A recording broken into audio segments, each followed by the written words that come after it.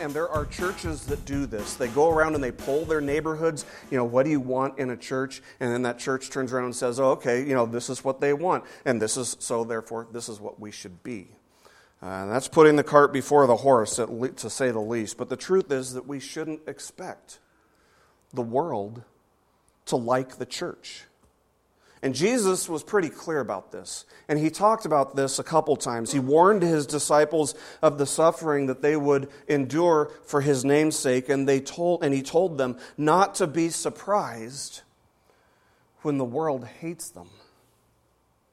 The question is not whether or not the world likes us. Because if they do, if you look at the testimony of Scripture and you see that the world likes us, it would tell me we must be doing something wrong. Jesus didn't say that the world might hate us. He said this in John chapter 15, verse 19. He said, if you were of the world would love you as its own. But because you are not of the world, but I chose you out of the world, therefore the world hates you. The real question is, who is this Jesus that the world supposedly likes? Who is this guy? I mean, who is this that the lead singer for Green Day says about, he says, I'm down with JC, he's cool. Who's JC? Jean-Claude Van Damme? I don't know. Unless the singer of Green Day has seen the radical work of Jesus take place in his heart, it's not the Jesus of Scripture. So make no mistake about it, the world hated Jesus when he was in his earthly ministry, when he was doing his earthly ministry, and they hate him to this day. In the preceding verse here in John chapter 15, in verse 18, he says this, if the world hates you, know that it has hated me before it hated you. Now that if in that verse, that if doesn't indicate uncertainty. It's not like, this isn't really an if-then proposition.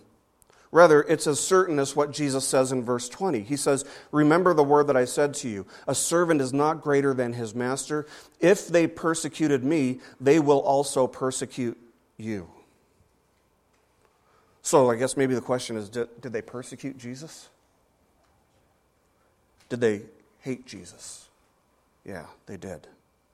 And so in our study of 1 John, we've been looking at some of the things that should characterize the life of the person who loves Jesus, who belongs to Jesus. They live in the light as he is in the light. They confess their sins, knowing that his blood is sufficient to cover and atone for their sins. They grow in personal awareness and hatred toward their sins.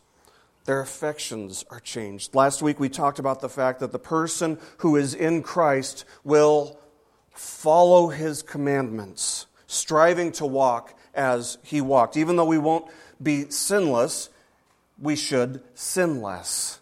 And so this week we come to one of those commandments. John is going to point out one of the commandments that Jesus gave us, and it deals directly with the way that legitimate Christians will feel about the church. By the way, what is the church? It's not these walls. It's not this building. In fact, it's nothing other than the people who are in here. The word church in the Greek literally means called out ones, the called out people. That's what the church is. So that's when we're talking about how Christians feel about the church, that's what we're talking about. You might not like the building. That's okay. Or you might really like it. That's okay. It doesn't mean anything, but it's how you feel about the people who are in the church. That's what we're going to be talking about today. And so, having told us in verses 3 to 6 that the one who keeps the commands of Christ, striving to walk as he walked, reveals that they're truly in Christ, John now continues by focusing on a very specific commandment that Jesus gave his disciples. And so we continue in verses 7 to 11 of 1 John chapter 2, where we read this.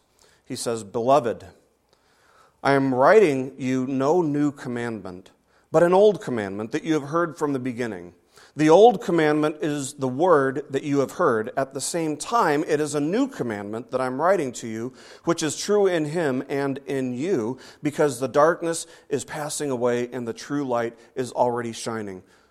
Whoever says he is in the light and hates his brother is still in darkness. Whoever loves his brother abides in the light, and in him there is no cause for stumbling. So John's talking about a commandment that is both old and new, he says, which might be kind of confusing, but we see that what that command is. It's the command that we love each other. This is not just referring to loving our neighbor. Of course, the greatest command is that you love the Lord your God with all of your heart, all of your mind, all of your soul, all of your strength. And the second one is like it, that you love your neighbor the way that you love yourself. So this is not referring to the love for neighbors in the general sense. This is talking specifically about our love for our fellow brothers and sisters in Christ. So several times throughout the second half of his gospel narrative, John tells us about Jesus giving this commandment to his disciples, and he gives it to them several times. In John chapter 13, verses 34 to 35, he gives it to them 3 times. He says, "A new commandment I give to you, that you love one another. Just as I have loved you, you are also to love one another. By this people will know that you are my disciples, if you have love for one another." In John chapter 15, verse 12, he says, "This is my commandment, that you love one another as I have loved you." John chapter 15, verse 17, he says, "These things I command you so that you will love each other." Now, whenever there's repetition, that means it's a pretty important point. Whenever there's repetition, that means there's a pretty important point. Whenever there's repetition, you get the point. Okay, Jesus isn't giving us room to negotiate here. This is something that's very important to him. He's not telling us that this is something that's optional. He's not saying, if you feel giddy toward your brothers and sisters, go ahead and feel giddy, and if you don't, then don't. He's not saying that. He's not saying that this is optional at all. Rather, he's telling us very explicitly and repetitively that this is not something that we can be casual about.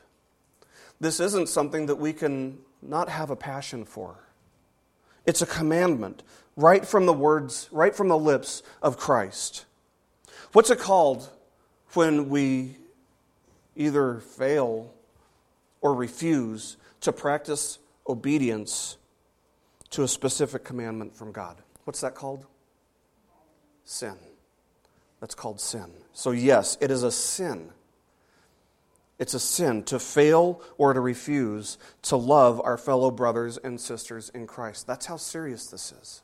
It's a serious thing. However, as we've seen in our study of 1 John, the Christian life is characterized by a growing awareness and hatred toward our sin. And thus, when we do sin, what do? We confess, we repent, and we strive by the power of the Holy Spirit to become more and more like Christ, turning away from our sin, turning our hearts back to the Lord in alignment with His will, His desires for us. And that entails not only undergoing a radical change of direction, but also a radical change in values, a radical change in the things that we desire, a radical change in the things we love or hate, so that we value and desire and love the same things that God loves, and we hate the things that He hates. Remember, that's what confession is. It's getting into alignment with God. It's saying the same thing that God says about sin. If He says it's sin, we agree. It's sin. That's what it means to confess. We see that John says that this is both an old and a new commandment, which might seem a little bit confusing, but it basically means he's telling us that in one sense it's old, and in another sense it's new. So, first of all, in what sense is it old?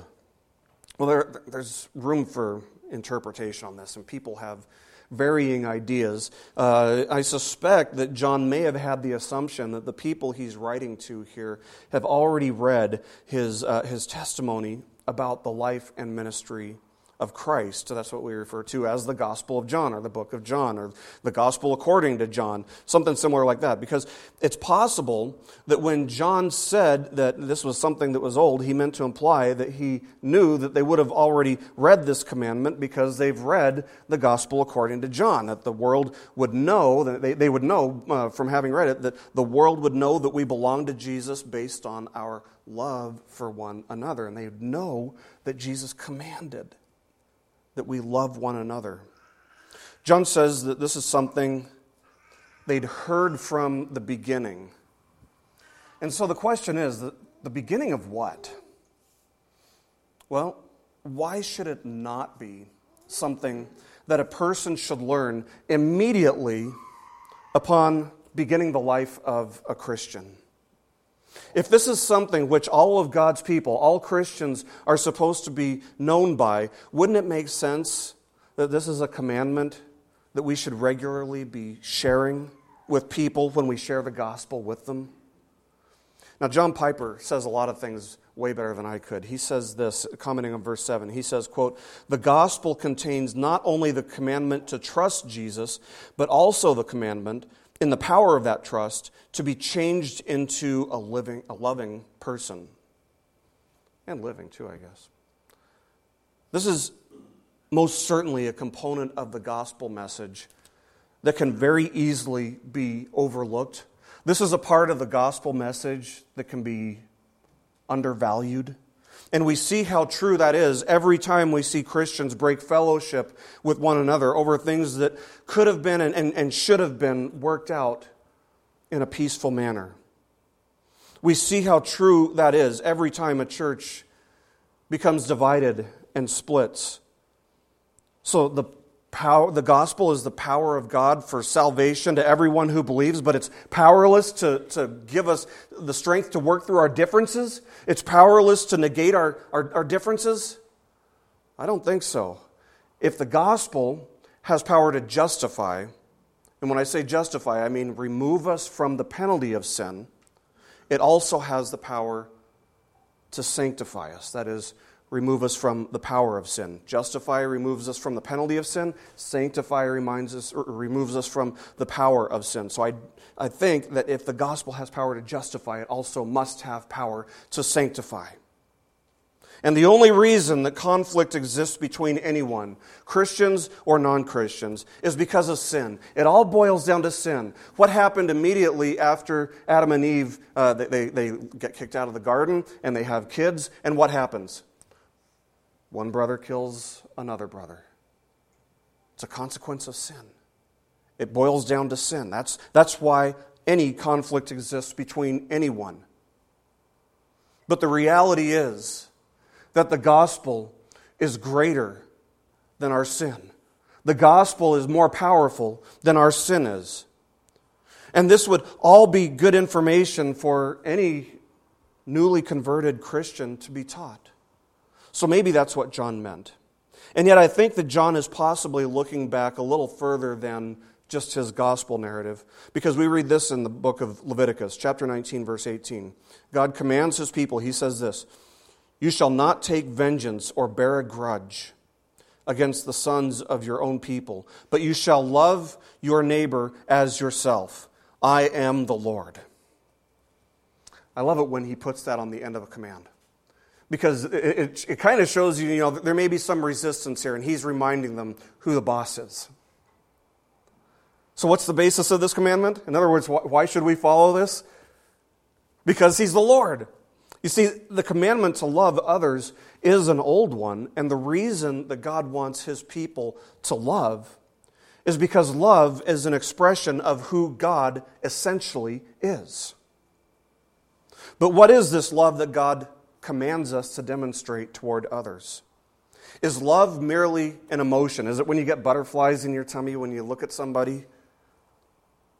Not biblical love. That's not what love is, biblically speaking.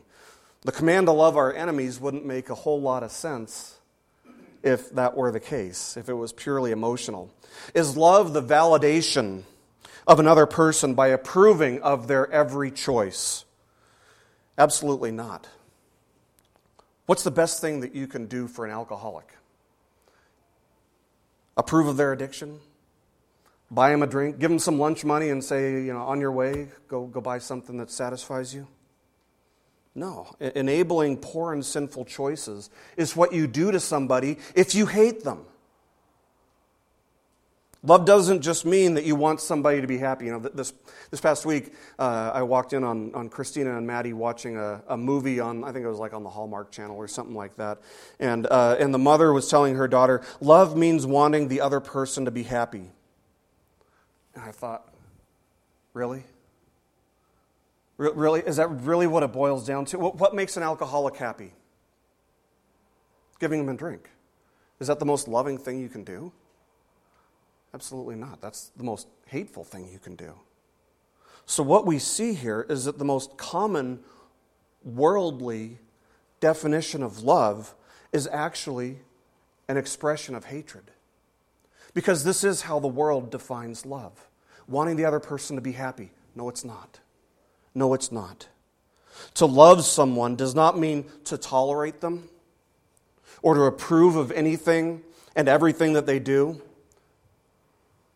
It means to want what's best for them and to be willing to act self-sacrificially to that end on the behalf of the other person. That is, in a nutshell, what love is. We read the best definition of biblical love, agape love, in 1 Corinthians chapter 13, where we read, love is patient and kind. Love does not envy or boast. It is not arrogant or rude. It does not insist on its own way. It is not irritable or resentful. It does not rejoice at wrongdoing, but rejoices with the truth. Love bears all things, believes all things, hopes all things, endures all things. Love never ends. So there's your definition of agape love. But did you catch that little part there in the middle where it said that love does not rejoice at wrongdoing? Love does not rejoice in wrongdoing. Doesn't rejoice in somebody making sinful, bad decisions.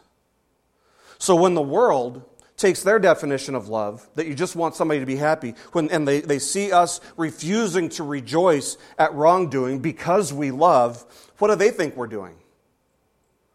They think we're hating. They think we're a bunch of haters when nothing could be further from the truth. If you love someone, you want what's best for them. You don't necessarily want them to just be happy, although, yeah, of course you want them to be happy, but you want them to be happy because they're receiving what's best for them. And what is best for them? The power of the gospel is what's best for them. To surrender their lives to Jesus and to grow in His likeness is what's best for them. And so sometimes love means enforcing discipline. A father doesn't discipline his kids because he hates them. A father disciplines his kids because he loves them. Sometimes love means saying no. Love certainly involves our emotions to an extent, but first and foremost, it's an outworking of what's going on in our hearts. It's an outworking of our will. It's a decision. And so while this old commandment to love can be traced back to Moses, we have to understand that it also took on a whole new meaning with Jesus. See, in the Old Testament, the command to love their neighbors referred to performing and participating in certain civil duties and following civil regulations, such as leaving a portion of their harvest for those who had no food, or lending to the poor and needy without charging them any interest. It referred to not oppressing sojourners, standing up for and protecting widows and orphans, and so on and so forth. But the truth is that anyone can do all of those things that I've just mentioned and more without the empowering presence of the Holy Spirit dwelling within them. Those things are all possible to do just on our own. These things don't require a transformed heart. You don't need the power of the gospel just to be civil to somebody. That doesn't mean that these things aren't noble. They certainly are. They're just not the type of love that Christ commands us to have toward one another under the new covenant. So how are we to love one another? Jesus tells us. the same way that Jesus loved us. How did Jesus love us? Self-sacrificially, humbly.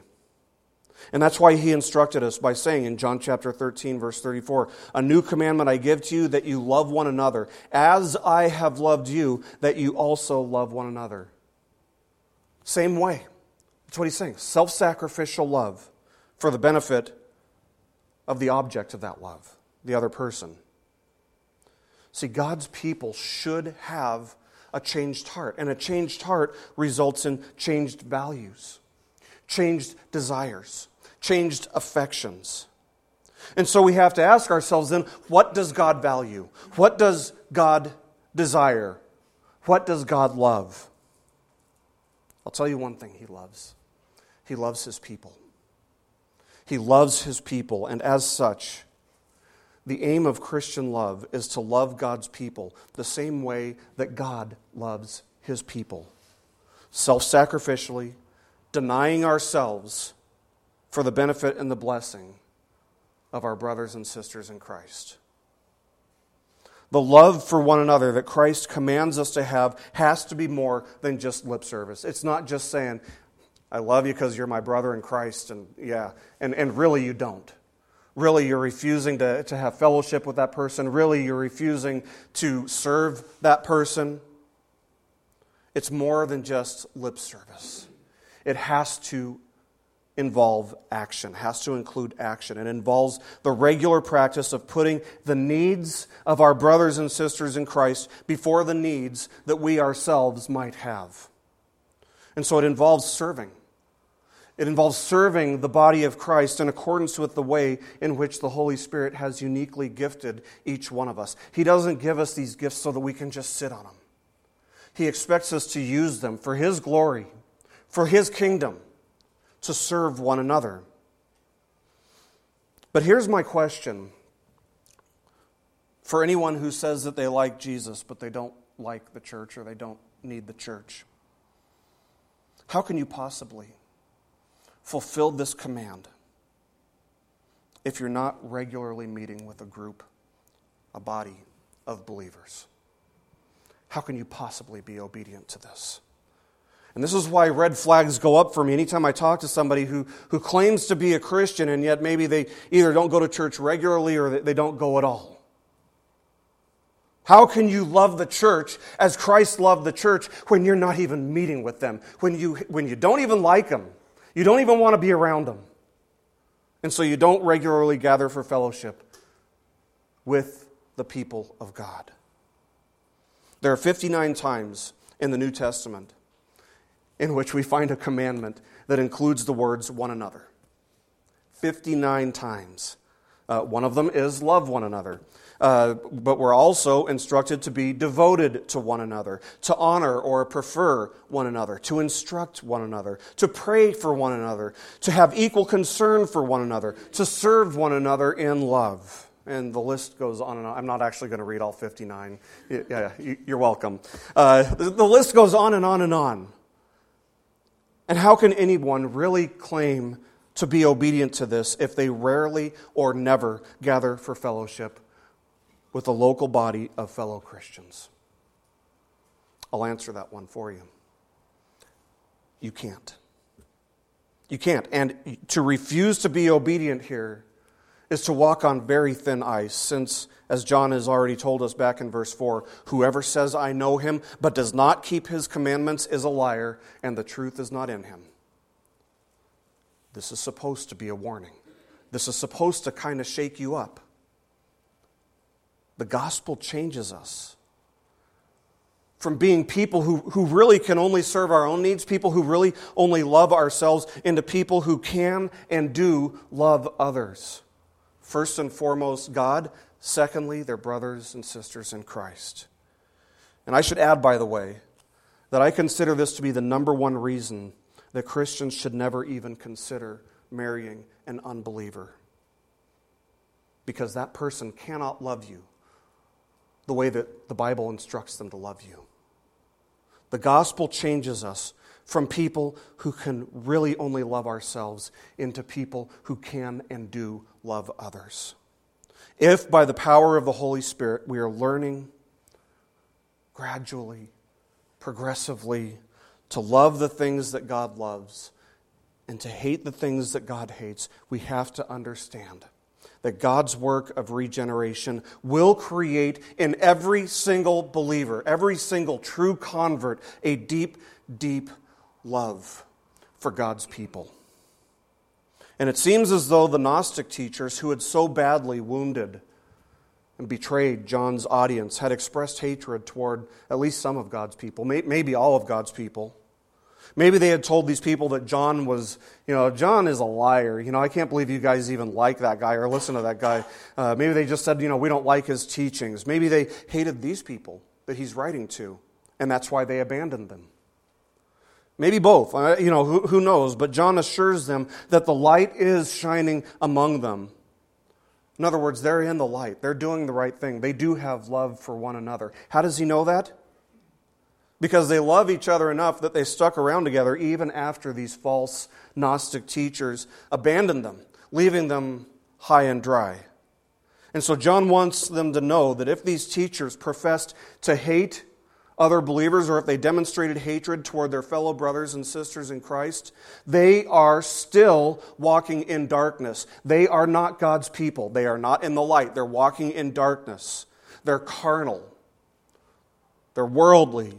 They're still living in a way that reflects this attitude that there is no God to whom they will one day be held accountable. And they're still living for their own glory rather than for the glory of God. They're certainly not living in obedience to God. But we need to understand that this teaching about love didn't originate with John.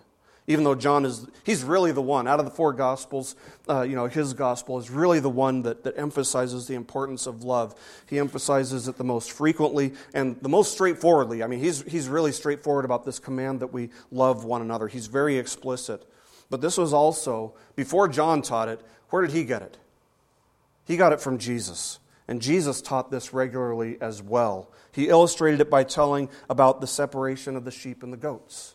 That's really what this story is about. We read this in Matthew chapter 25, verses 31 to 46.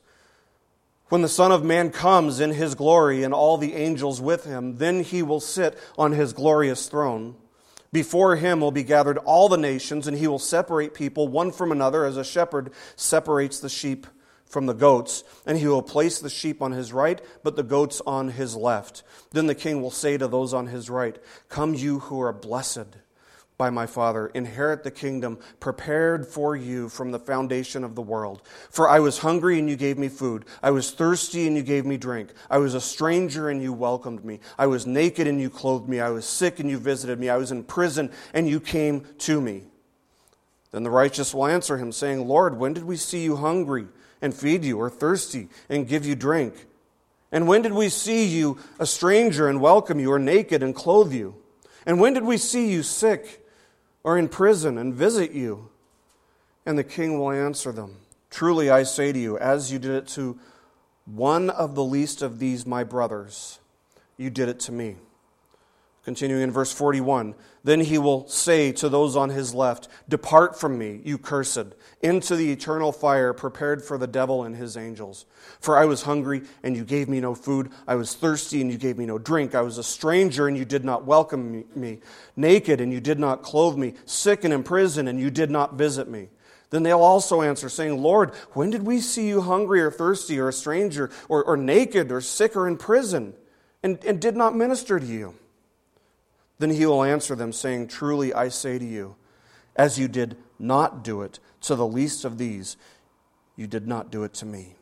And these will go away into eternal punishment, but the righteous into eternal life." Now this is a passage that has been, most of us have heard it before, but it's been widely abused and misinterpreted over the course of at least the past 100 years. A lot of ministries use this as their foundation for what they do. They'll use it as their go-to passage for justifying prison outreach ministries or international charities for the poor. And don't get me wrong, I am not saying that those things are bad. In fact, I would say those things are good. Those things are certainly biblical, ministering to the physical needs of the poor and destitute. But this passage, properly understood in its proper context, is not talking about just helping the poor, whether here or around the world. Now, that would be a case of good idea, wrong passage. But to interpret Jesus' teaching here about the sheep and the goats as indicating that we must minister to the physical needs of the lost in order to be saved, that's a works-based salvation, a works-based idea of salvation, and thus it's entirely false. Anytime we get the idea that we have to do this in order to be saved, we have to feed the poor, we have to clothe the naked, we have to do whatever, we have to get baptized. That's a works salvation. And any works salvation is entirely false. We are saved by grace alone, through faith alone, in Christ alone. And so what is Jesus talking about here? Well, one of the key clues for us here, one of the key phrases that we should use as a clue here is my brethren or my brothers. Who does that refer to? And Jesus is not just talking about, James, his half-brother, and his other half-brothers and sisters. No, when Jesus' mother and brothers came to bring him home because they heard about all this stuff that he was doing, and they thought, he's obviously lost his mind. We need to go out there and bring him home. What did Jesus say? He said, who are my brothers and sisters? He says, whoever does the will of my Father who is in heaven, he is my brother and sister and mother. That's from the same book, Matthew chapter 12, verse 50. So what is Jesus saying in this teaching of the separation of the sheep and the goats? He's teaching that loving and serving one another is very important, to say the least. It's tempting when we read this to look at the differences between the sheep and the goats and to think that the difference is simply what they did or did not do. However, I want to push that question back just one step further and not ask just what they did or what they didn't do, but why. Why did they do or not do what they did?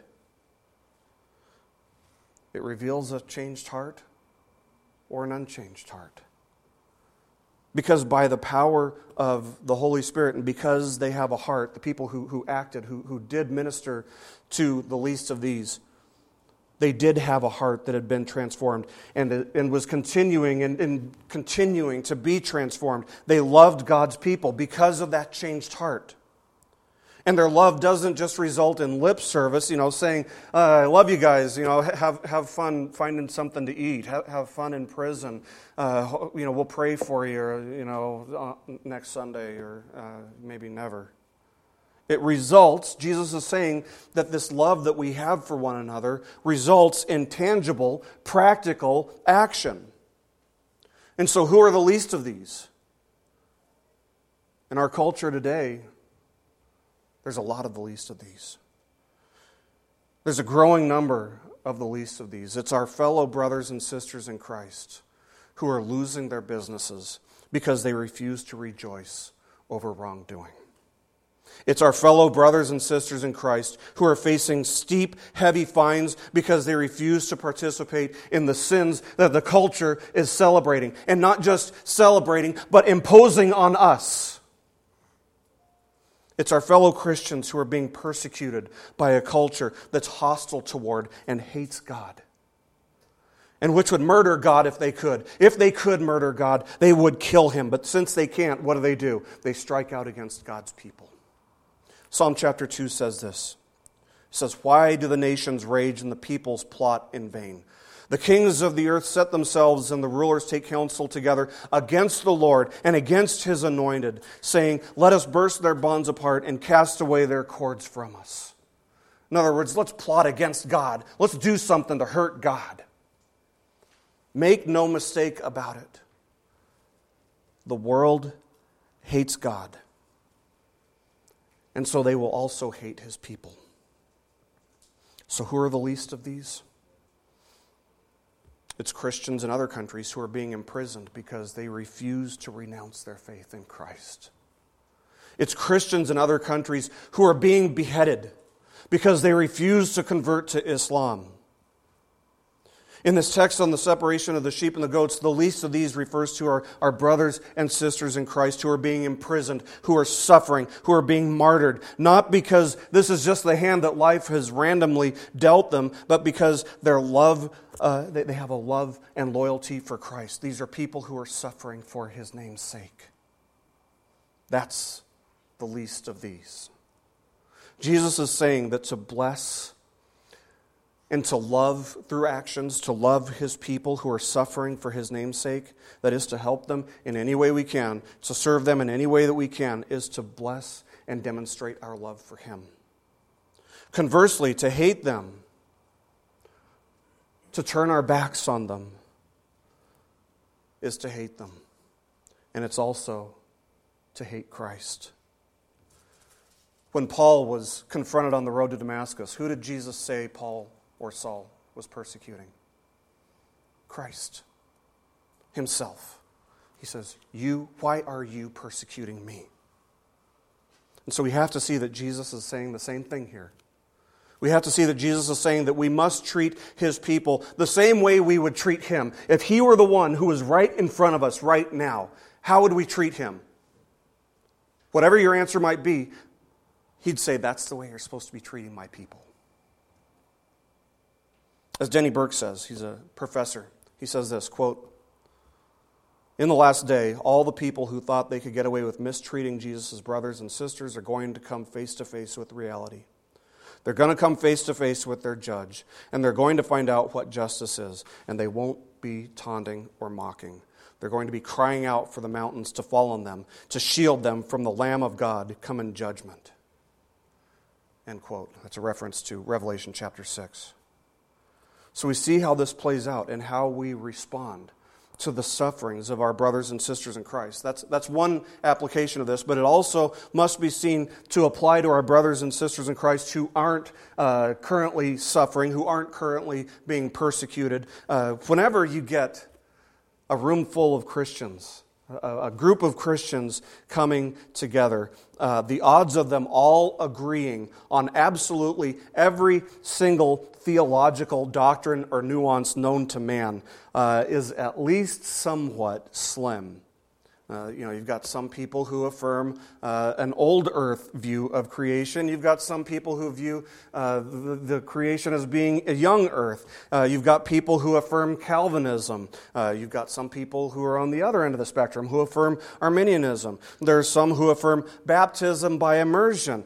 There are some who affirm baptism by sprinkling. And the question really is, for issues like this, the question is, can you, as a Christian, can you love and serve those who disagree with you on non-essential issues? See, there are certain doctrines which are essential to the Christian faith. For example, the deity of Christ, the fallenness of humanity, the humanity of Christ, the virgin birth, the bodily resurrection and ascension of Christ, the necessity of Christ's atonement, the necessity of faith in Christ, and so on and so forth. These are all central to Christianity. They define what Christianity is, and they are central to the gospel message. And Paul tells us that those who preach another gospel, those who deny these essential doctrines of the faith, are to be anathema, that is, cut off, accursed. And there's no room for negotiation or discussion on these issues. But there is plenty of room for conversation and discussion on the issues I mentioned previously, young earth versus old earth, Calvinism versus Arminianism, etc. So the question is, can you love and serve those who don't agree with you about absolutely every one of these non-essential issues? Because it's easy to love people who are exactly like yourself. It's really easy. Everybody tends to gravitate toward people who are exactly like them. Sociologists will affirm for us, yeah, it's easy it's natural even, to like people who are like you. It's called the principle of homogeneity. In fact, when you look at most church planning books, they'll say what you want to do is you want to get a group of people where everybody is almost exactly alike. They're all in the same demographic, same age group, et cetera, et cetera. It's easy to love people who are exactly like yourself, but the truth is that if you only love people who are just like yourself, you really only love yourself. So John's telling us that one of the greatest evidences of being made a new creation in Christ Jesus is to love our fellow brothers and sisters in Christ. Loving God's people the same way that God loves His people. Did He just love us with words? No, He didn't just love us with words. He loved us with actions. He loves us self-sacrificially. And so He asks us to deny ourselves for the benefit and blessing our fellow brothers and sisters in Christ. And just to make a quick clarification, this love that we have for other Christians doesn't result in our salvation. Rather, it results from our salvation. It's not the cause of it. It's the effect of it. It's the fruit of it.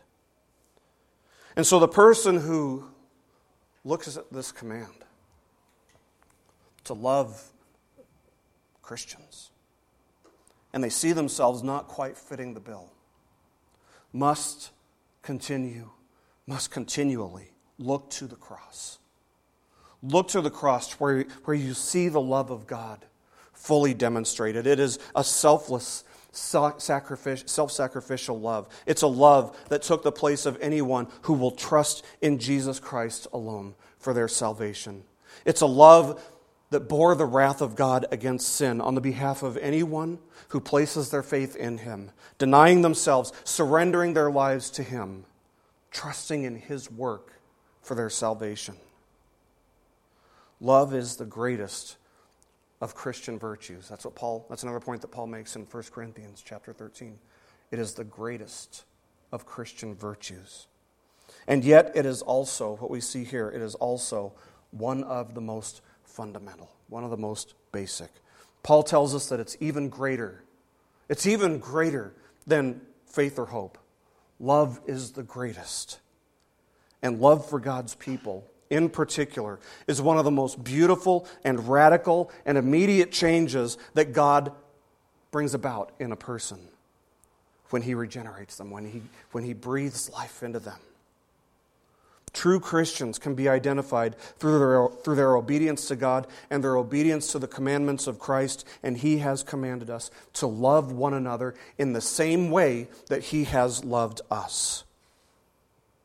And so if we love Christ, we must also love the people whom He loved so much that He laid His life down for them.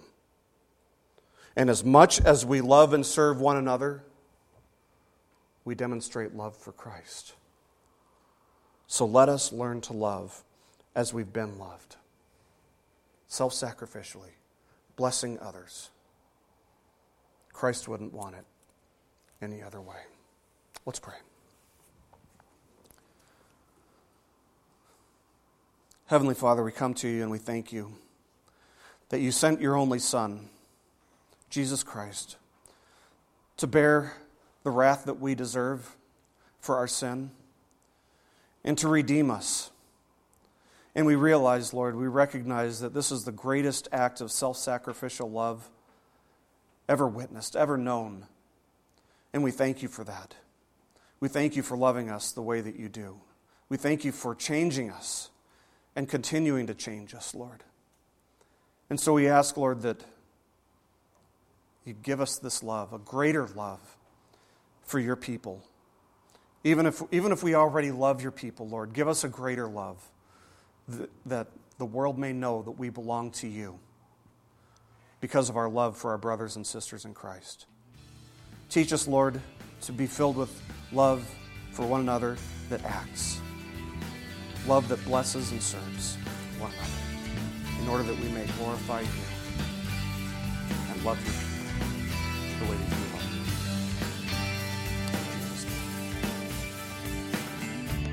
You are so much more This message has been brought to you by BibleStudyPodcasts.org. We are a listener-supported ministry. If this is your first time listening to us, we thank you so much for joining us, and we ask nothing further from you.